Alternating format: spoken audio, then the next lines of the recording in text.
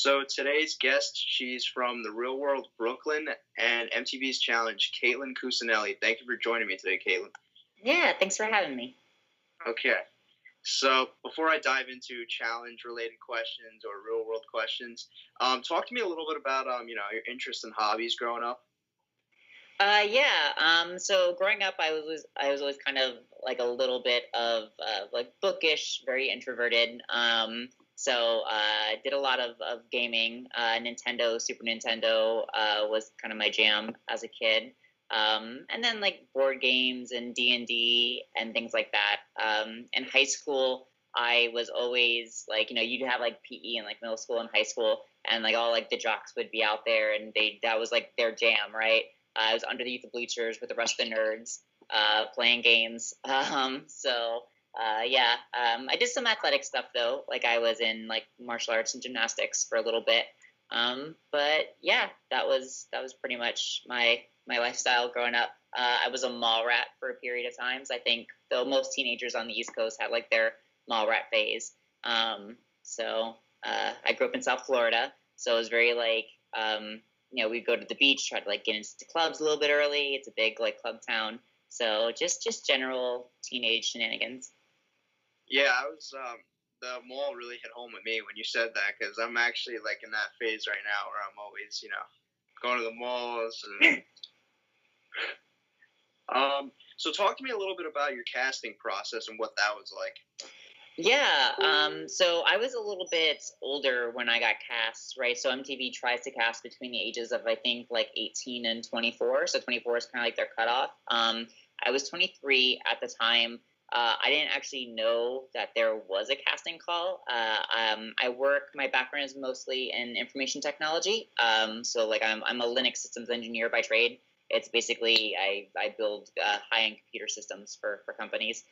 So I was already pretty well into my career at that point in time, and I was working a graveyard shift. So my shift started at like 11 p.m. and I got off at like 7. And this particular morning, it was like a Saturday morning, and I was living in West Palm Beach. My job was in West Palm Beach, which is a town in South Florida. And my best friend called me. She's like, "Hey, MTV's having a casting call. I need a ride. Would you mind taking me?" And it's a Saturday morning, and I'm normally like, especially like when you're young too, you can pull all-nighters, no problem. So I was like, yeah, sure, whatever. So I go, I pick her up, and we go to this mall. We go to, I think it was the Valley Fair Mall, maybe in like North Miami. And so we go, and I don't even know what we're in line for. So we're sitting there, and like the line is like out the door. There's all like these tweens, all these people that are super hyped up, and I find out it's the Real World, and I was like, oh, that show's still on. Like when they're casting for my season, like I remember growing up watching it in the late '90s, but it seemed like a little dated at that point in time in like 2006, 2007, and so I was like, all right, cool, whatever, I'll hang out with you. We'll do the casting thing, and then I got called back. Like as we went through like our initial like little interview phase, and I got my first call back. They wanted me to hang back a little bit, answer some questions. There was like this big packet questionnaire. I was like, all right, cool, filled it out, went home, passed out, whatever. I'm like, I'm never going to hear from these people again.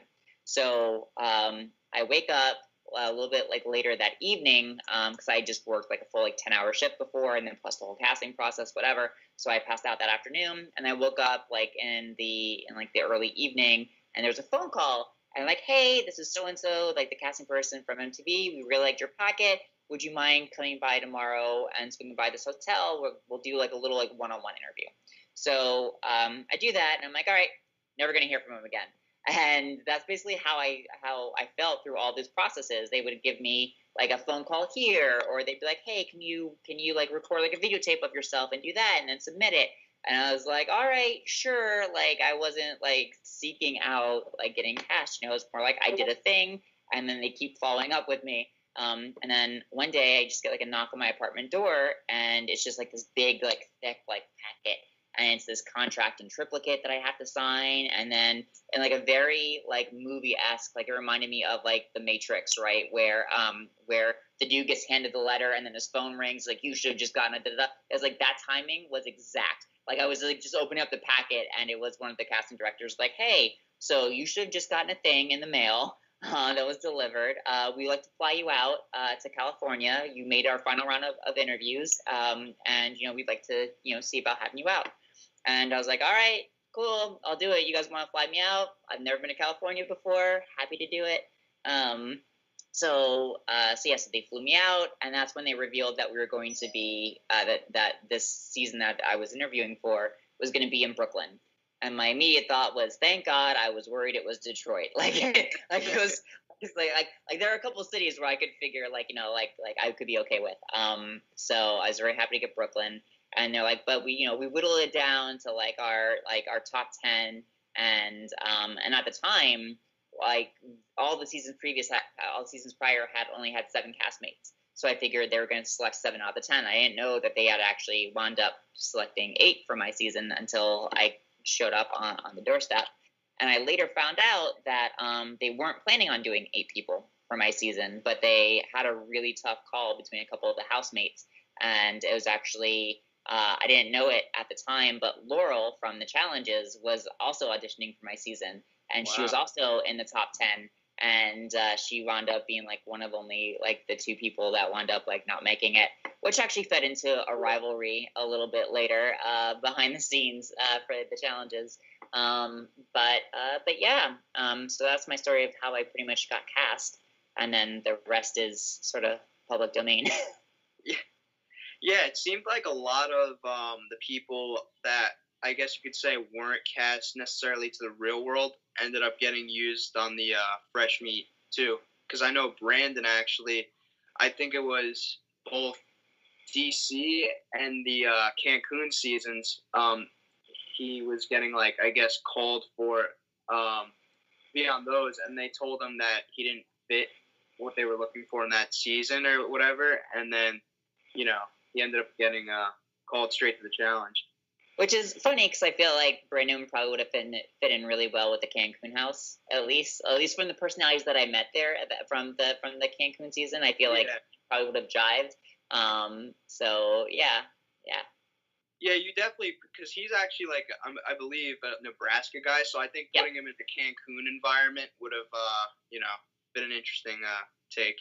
Yeah, but the thing about Brendan too is that he has a really fun, laid back personality. I was really impressed with his ability to just didn't matter who he was kicking it with, he could just sort of blend in.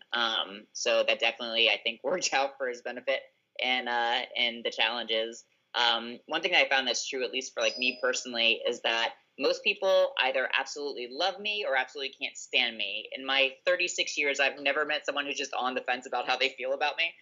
So it's very polarizing how people feel. And that dynamic was never more true than when I was actually on the Challenges. In the Real World house, it was funny. We had kind of a boys versus girls dynamic a little bit. But even that, I think, was probably more played up in post-production and the editing for my season. Because now, Chet and I still talk to each other. Ryan and I are still super close. I regret that I don't get to speak with Scott as much as I would like to. But there's still very close ties with my cast from the Real World. Yeah. What was your thoughts on the Real World house that you were going to be staying in upon first arriving? I kind of didn't go into it with any expectations, and I think that's just because of where I was in my life. I was, being the first openly trans cast member. That summer, right before we were filming, we were actually supposed to start filming a couple months early, and I was like, "Yeah, sorry, I have my transitional surgery planned for the summer, so I'm not going to be available." And I told him to pretty much go with someone else. I'm not going to be putting this aside so I could go do your thing. This was a life goal that I was achieving. So I was actually part of the reason why we filmed as late in the year as we did. But yeah, so going into it, I didn't really have any expectations of a house because I was in just a completely different headspace. I was focused on achieving this personal life milestone, this huge thing for me. So I was reflecting back on it.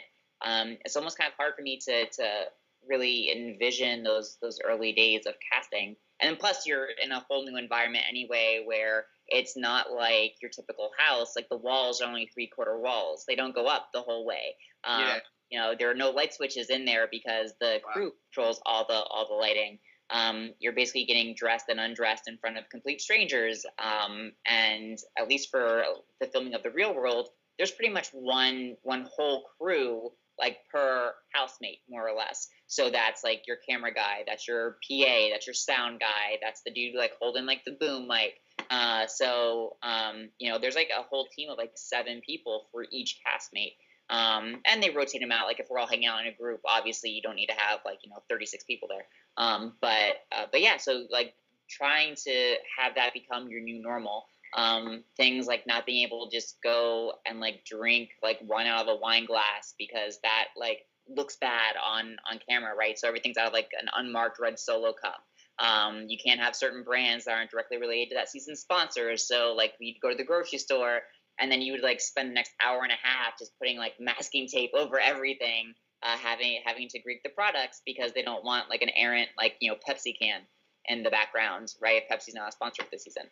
And like other things.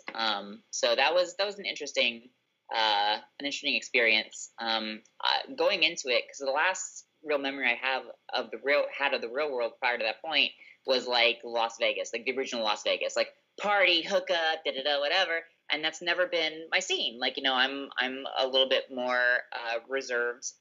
Well, I like to think I'm more reserved. I think my season kind of showed another side of me. But no, I tend to be a little bit more bookish, and not really that big of a party girl. So I was worried and concerned that was going to be the environment I was put into, and I was pleasantly surprised to find like the depth to each individual person. Like everyone had their own story, but not just not in so much that like because we all have our own story. But like everyone there had been through trials and tribulations that had come out of it a different, like more like well-formed person, and I was very impressed by that. It wasn't like we weren't just one-dimensional party animals who can hook up, and I was very surprised by the fact that nobody in the house hooked up with anybody, at least not while we were filming. Right. So, I mean, there's some questions about Ryan and Chet, but outside of that, yeah. Yeah, I spoke with Pete and Brandon about this. I'd say like I was gonna ask you your thoughts as well, but I'd say consensus can pretty much agree that the Fresh Meat 2 house that you guys were living in was like amazing. Oh, the house was absolutely gorgeous. Yeah. It was completely wasted on the cast that they put in the house. Like it was this great like 2 or 3 story place that had this bitchin' like jacuzzi in the background. Beautiful pool table. It was like a mountain cabin in Whistler, Canada. Like it's the kind of thing where like you aspire to if you're 45, right? Like this is like what I'm saving up for. This is where I want to retire. You put a bunch of 20-somethings who are spending their entire weekly alcohol budget on just as much PBR as they can get. Like it's like the disparity between the environment and the people living in it was very stark. But no, the house is absolutely gorgeous. I was a little disappointed by Whistler, actually. Not like Whistler, Canada, absolutely gorgeous, but at the time I was living in Montana. So like, when you think of the challenges, like they've done Australia, they just did Thailand, they did all these gorgeous cool locations. I'm like, yeah, I'm ready. Send me somewhere like, beaches and sand. And I'm living in Missoula, Montana at the time. And they're like, we're sending you to Canada. It's like, that's across the street. Why are you sending me to Canada? Like, I was so disappointed. But it was the year of the Winter Olympics. So the town was pretty vibing. And but it was absolutely gorgeous up there. Right. So obviously you were the first, and I'm still pretty sure only openly trans MTV cast mate. So how hard was it coming out to your roommates? I mean, it wasn't really that difficult. I came out to them in waves. Like there were some people, I think like Bea and Sarah I told very early on. There were other people, I think like Devin was probably the last of like the female housemates that I told, which I think she took a little bit more personally than I had intended it. I decided to tell her last because one, we were sharing a room together, but also she was someone that I felt like the closest connection to. And it's always, an individual's coming out story is always like highly personal to them. So you almost like tell the people that you care about most like last. Yeah. That's why. So she kind of, and there was a general sense in the house too, because I wasn't exactly like hiding the fact. But that's the thing too, is I wasn't going to be like open about it, because that wasn't the only aspect of my personality that I wanted them to get to know. But I wasn't also going to hide it either, because I didn't feel like it was anything to hide or be ashamed of. I just kind of let it come out naturally through the discourse, my interactions with them. Right. So going into Fresh Me Too, obviously that being your first season of the challenge, that had vets picking rookies, but was it a weird feeling for you being a rookie yourself, having to evaluate and pick another rookie? Oh yeah, it was a completely like weird experience. Also, the challenges, and I can't imagine too much has changed since, to be completely honest with you. But it's there's certainly a hierarchy in terms of who they cast and like where like they rank. And I mean, just like among like the personalities, right? So like you put Kenny and Wes in a house, they're automatically like the two top dogs of any faction. There's no politicking that you will ever be able to do, especially if you're a new person, right? Trying to form political relationships within the house if those two are in it, right? So you have people with long sordid histories who I'm sure as soon as they get the casting call, they're calling each other and be like, hey, I just got the call. Did you get the call? No. All right, cool. Well, let me call so-and-so. So before anyone even steps foot in the house, they already have alliances fully formed. So when you're a rookie and you don't know anything about that dynamic, it was very Games of Thronesy before Games of Thrones was on the air. I wasn't, and I'm already not very politically savvy. That's just not my personality. I prefer to be on the level. I don't like people that smile to my face and stick a dagger in my back. Like if I'm sticking a dagger in you, you'll know, and you'll also be armed, and it'll be in daylight, and we'll be dueling. So there's not like, I don't like the surreptitiousness. So that was a real big like wake up call. And I felt bad because I tried to like form relationships with with Cara Marie and like other people there that I thought would be a good stance, and it didn't matter. Like the fates were decided before I ever even tried to do any politicking. So it was an interesting call. But then also from like just like the dynamic from the production side of things, right?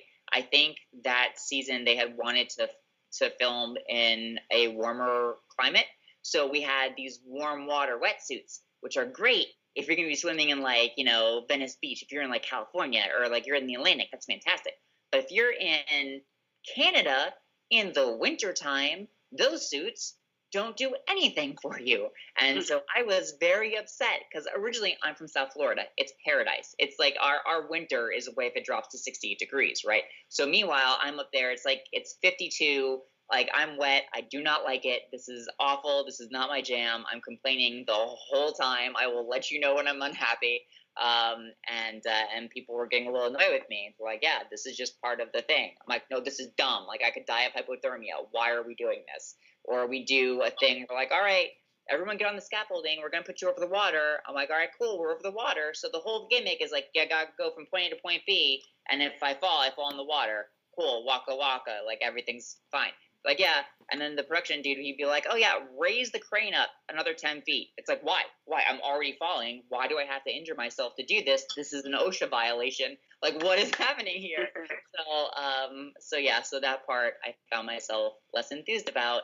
And then I later found out that the person that was responsible for creating all the challenges, he was like this Army reject. Like he never made it into the Army Rangers, so he had like one of those like I call them like tactical people. Like if you go to the gun range, like they're the ones that are all like decked out in like military gear. It's like, dude, you didn't even enlist. Like, what are you doing? You're such a tryhard.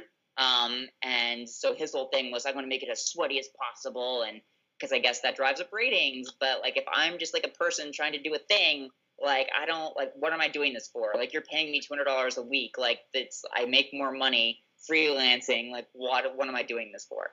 And so for me, like as an engineer with an actual career, like it didn't make much sense. But I guess if you're Kenny Santucci and you've been doing this for 30 years and it's the only prospect you have, I get it, I guess.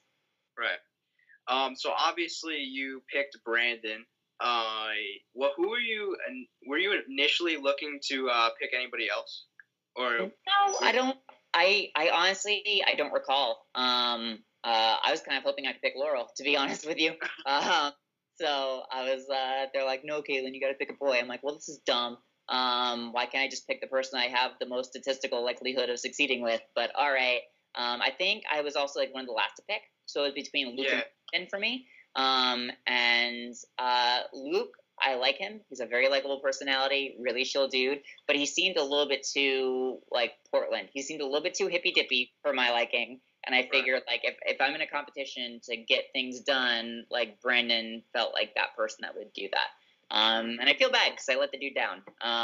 Because I am not at all athletic, to the surprise of nobody. I am not an athletic person. I do better behind a keyboard than I do, in the gym. So. Right. So I've heard rumors and I've read places. I don't know how true it is. I don't know if there's any light you can shed on it. But I've heard that off camera, originally Darrell had picked Laurel first, but then they like made him repick or something like that because they thought it was unfair. I don't have any recollection of that being the case. At least as far as I recall in my experiences, they never had us reshoot anything. Like so the footage they got is because that's what we filmed. There weren't any do-overs. Like I don't remember having to line up and then do like the repick thing all over again. I don't recall Darrell ever picking Laurel first. Okay. I wasn't paying much attention, to be honest. I'm a complete space cadet. So we were so they had us lined up first, and then they brought in all like the fresh meat. So I was sure I had been standing there while they were setting up for 45 minutes. I was probably like, "Ooh, squirrel!" Oh, shiny, pretty. I was not paying attention if there was anything else that was going on. Probably what happens if I'm willing to put money down, I would probably say that Darrell and Kenny probably got some advanced information, because that seems to be the way that it works. For some reason, I'm not saying that there's any kind of shenanigans going on, but for some reason, the veterans always seem to have some inside track information about something. So if there was some discrepancy about something that they had prior agreed to that they had foreknowledge of, maybe. But in terms of what we filmed that day, they didn't make us refilm anything. Okay. So there was obviously a divide in the house. One side Wes, one side Kenny. Sarah was obviously Kenny's side, but what kind of swayed you towards the Wes Evelyn side? Well, I kind of got on with Evelyn better. So that was pretty much it. That and my first interaction with Kenny. Kenny just reminded me of every douchebag I ever had to deal with my entire life growing up. He was every bully I had in 5th grade or in 8th grade or in 10th grade. He was just every jerk that would elbow you into the lockers. It's yeah, you're an asshole. That's your entire personality? Really? So it's just from the first interaction with them, we oil and water. We just completely separated. So I wasn't vibing with them, and it was unfortunate because Sarah and I, up until that point, were really close. The girls in my real world house were very, very close. We would spend 3 nights a week playing cards. We had a very aggressive spades table. We would play like rummy together. It was fantastic. I loved my season of Real World. So then to see her kind of what I feel fell in with the wrong crowd. It was a little Hallmark special, but yeah, it caused this divide, and then which was kind of shady. So the room I was bunked in was right next to the one that had Kenny and Jen and Paula in it, and so it was right before one elimination. I was getting changed, and I could hear them all talking about how they were going to put me up for elimination.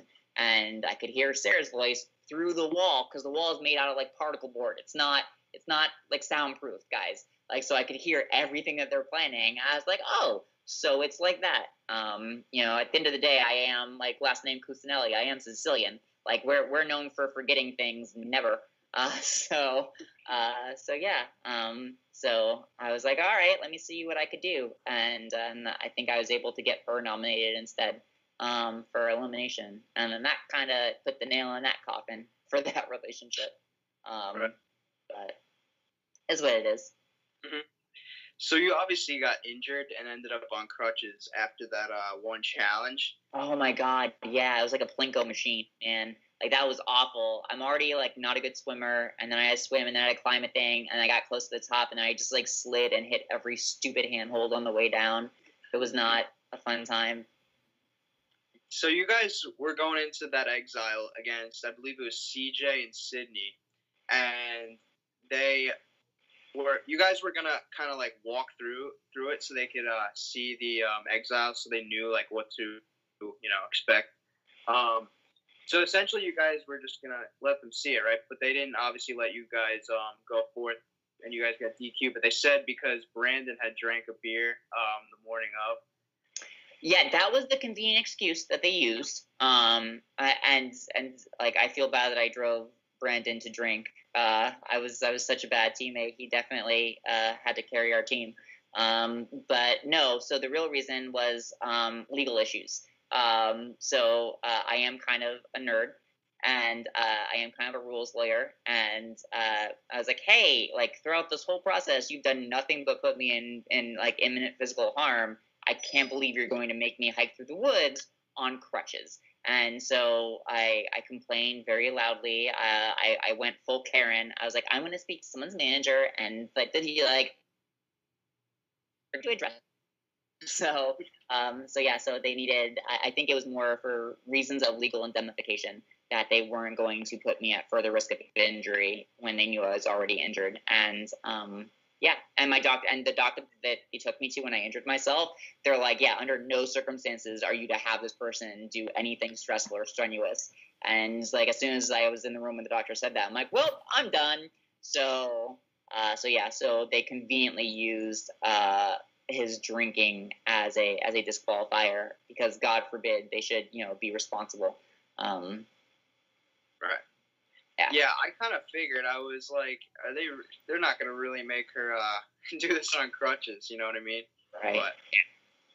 But, that morning, I remember almost getting into like a fight with the camera dude because he was filming me as I was trying to get ready, and I just like looked at him and I was like I'm not getting ready as long as you're here. He's like, what? What's wrong, Caitlin? Come on, just did it. I was like, no, like you're not going to get this shot. I know what shot you're going for. I'm not going to put that out there. Like, let's not. Don't kick me while I'm down, bro. Right. So you obviously heading into Rivals 1, you and Sarah are gonna be partners. What was your relationship like with Sarah at that point, heading into Rivals? I mean, we didn't really speak much after Fresh Me Too. We had a couple like on-camera blow-ups, and it's only like now, like when I look back in hindsight, I was like, oh. She was doing that to build up this persona, like the character that she was shaping herself up to be for the challenges, right? So we didn't really have much communication at that point. Actually, going into it, when I found out the name was Rivals, I was certain that it was going to be like me against Laurel, because Laurel and I got into quite a number of arguments during Fresh Me Too. So she like basically accused me of stealing her spot on The Real World. She was like, oh, like, I was going to be cast, but then they cast you instead. And like you don't even deserve to be here. I was like, what season of Real World were you on, Fresh Meat? Please, like, quiet. Like, so I was certain going into Rivals that it was going to be Laurel and I. But no, they put Sarah and I together. Sarah and I really do work well when we choose to. So yeah. So I had no problems with it. Honestly, I was just there at that point just for a paycheck. I was doing the challenges because I was lecturing at colleges and universities at the time, and they only book you in the spring and in the fall. And the challenges were filming in the summer and in the winter, so it worked out really great for my lecturing schedule if I could do a summer production. So yeah, I was just there to supplement my income, and this time, like, you're going to Costa Rica. I was like, sweet, never been to Costa Rica. That's my like that is what I wanted to hear. Like, send me to islands and surf, and I got to eat good food, and I don't even think I gave I didn't care at all about anything that we were doing. I was literally just there. I'm like, cool, I get paid to be on the beach and eat ceviche, and this is fantastic. And oh yeah, I've got to put up with a bunch of children. But outside of that, I was fine. Right. So you guys, for your elimination, are gonna be going against Jasmine and Jonna, and TJ shows up, and basically tells both teams that they have to send one member of their team with him. Did they tell you guys where you were going or what was going on at that point, or? God, I don't entirely recall if they said, "Oh, by the way, we're gonna be burying you in a coffin." But I think I do. They're basically like, we're going to take one of you away, and then the other one's got to rescue the other one. And they were very non-specific to the terms of what rescue entailed. And I was like, you know what? Let me, I'll volunteer. There are very few things that I'm scared of. Heights and water are literally the only two things. So I'm not claustrophobic. I'm fine. So when they're like, oh, by the way, we're going to put you in a pine box and bury you, I was like, I'm actually cool with this. I was fine. So it was Costa Rican summer, and it was 96 degrees out with 80% humidity. But remember, I'm from South Florida. When I was a kid growing up, we used to on our bingo spreadsheets, oh, is the asphalt melting? Check. So I was fine. I had no problem being in confined spaces, and they buried us a good 4 hours before they ended up filming. Wow. So I was buried for 4 hours in a pine box. And the worst part about it was that you think oh, well, you're in a pine box, and they had air holes in there so we could actually breathe. I think was the only thing that they did, maybe begrudgingly. So we were already in a pine box in a confined space, which is already warm in warmer temperature, but then they had to film inside of it. So we had this bright 900 lumen light that was shining in our face. And they're like, oh, by the way, don't make a sound or you're disqualified, because at that point, we were buried, our teammate had to come and, dig us out. So they didn't want us, giving away our location. So I was actually fine. I was able to nap. I've slept through Category 5 hurricanes, no problem. So I was like, oh, I get to actually have peace and quiet for the first time in 3 weeks for 4 hours? Yeah, I'm good. So I had no problem with that. The only thing is that after they buried me, they're like, oh, yeah, now solve this puzzle. And that was a little frustrating because I'd been buried underground for 4 hours with no water and heat. So I was already dizzy, and I wasn't really entirely there. And it's frustrating because the puzzle that they gave us is one that I've solved a dozen times, in various video games, or as a player playing a game in Dungeons and Dragons. It's oh, I've seen this puzzle before, so I had immediate object recognition, but I was just not altogether there. And we had rules too, one person couldn't just do the thing. We had to take turns. Have you go run, pick up a piece, and then put it, and then Sarah's got to go, and then vice versa. And I was not able to keep track of anything. I was useless at that point. So we got eliminated again, and that was pretty much it. I was like, I'm done. I think my time is over. I'm reaching my mid to late 20s at this point. I was like, no, I miss being an engineer. So I kind of decided to go back to my day job. So I'd say most of the house, especially the mob with Johnny, Wes, Kenny, and Evan, we're all pretty much targeting CT most of that rival season. So were you cool with CT? Yeah, I honestly had no problems with anybody really. CT was cool. I found if you just engage most people as if they were people, wild concepts, they were actually pretty cool with you. There were a couple of Jen and I think we had a little spat back and forth. Laurel was there, but I don't think I really paid her much attention. Ev was there. Who else did we have? Yeah, I was happy when Wes and Kenny got paired up because like they deserve each other. They should be married. I swear to God, like the two of them, the way that they argue. But no, I had a really good time. I had no issues really with anybody at all. I like CT. CT was a cool dude. So can you talk to me a little bit more about how your little thing with Laurel started? How she kind of. Oh God, well, I don't even remember like what I think it because we were in the fresh meat house, right? And it was just a typical. It was just after an elimination. I can't recall whose. I'm sorry. But so every week you get an alcohol budget. And so normally you'd think, okay, we're all over 21 here, most like we can all drink. Like let's get some alcohol that we can enjoy. No, these people drink like it's their job. So they get as much of like the bottom barrel, like, Tito's plastic handle, like as much as our money will get us. That's how drunk we want to be. So like $1,400 a week in just like PBR and Tito's and like some bottle of like bottom shelf like Yellowtail wine. That's all we got to work with. So I'm getting white girl wasted on this super cheap wine, and Laurel's there. She's also kind of getting white girl wasted on PBR, and she just gets really like kind of like angry at me. She's like, you know what, Caitlin, I don't like you. And I was like, why is this Amazon talking to me? Like she is 3 inches taller than I am. I was like, dude, like it's chill. Just like leave me alone. I'm over playing pool with Luke and Danny, and like I'm in my world, you're in your world. Like fuck off. I don't care. So she just starts coming at me. She's like, I was supposed to be on your season. I was like, cool. Didn't see you there. Whatever.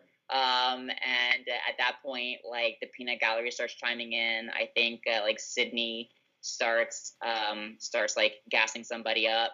And she's like, like you're like, I don't even understand like why I have to compete against you. It's such an unfair advantage. And it's like, oh my God, this trope again. And I just like, I think I snapped, and I think I yelled at her, and it just started that way. And it's like, cool, I now don't like you. Like, you're now a jerk. And I fully kind of blame Kenny for that because she got teamed up with Kenny. It's like, cool, the asshole rubbed off on somebody, so he's now created these little monsters.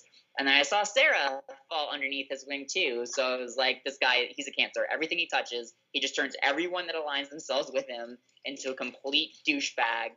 Fantastic.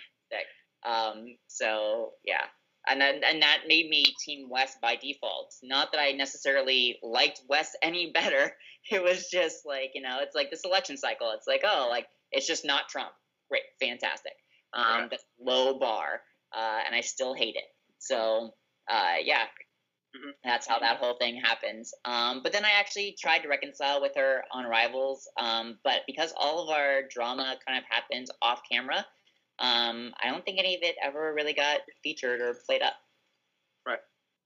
So I'm obviously sure you're aware of how Bananas took the money from Sarah on that Rivals 3 final.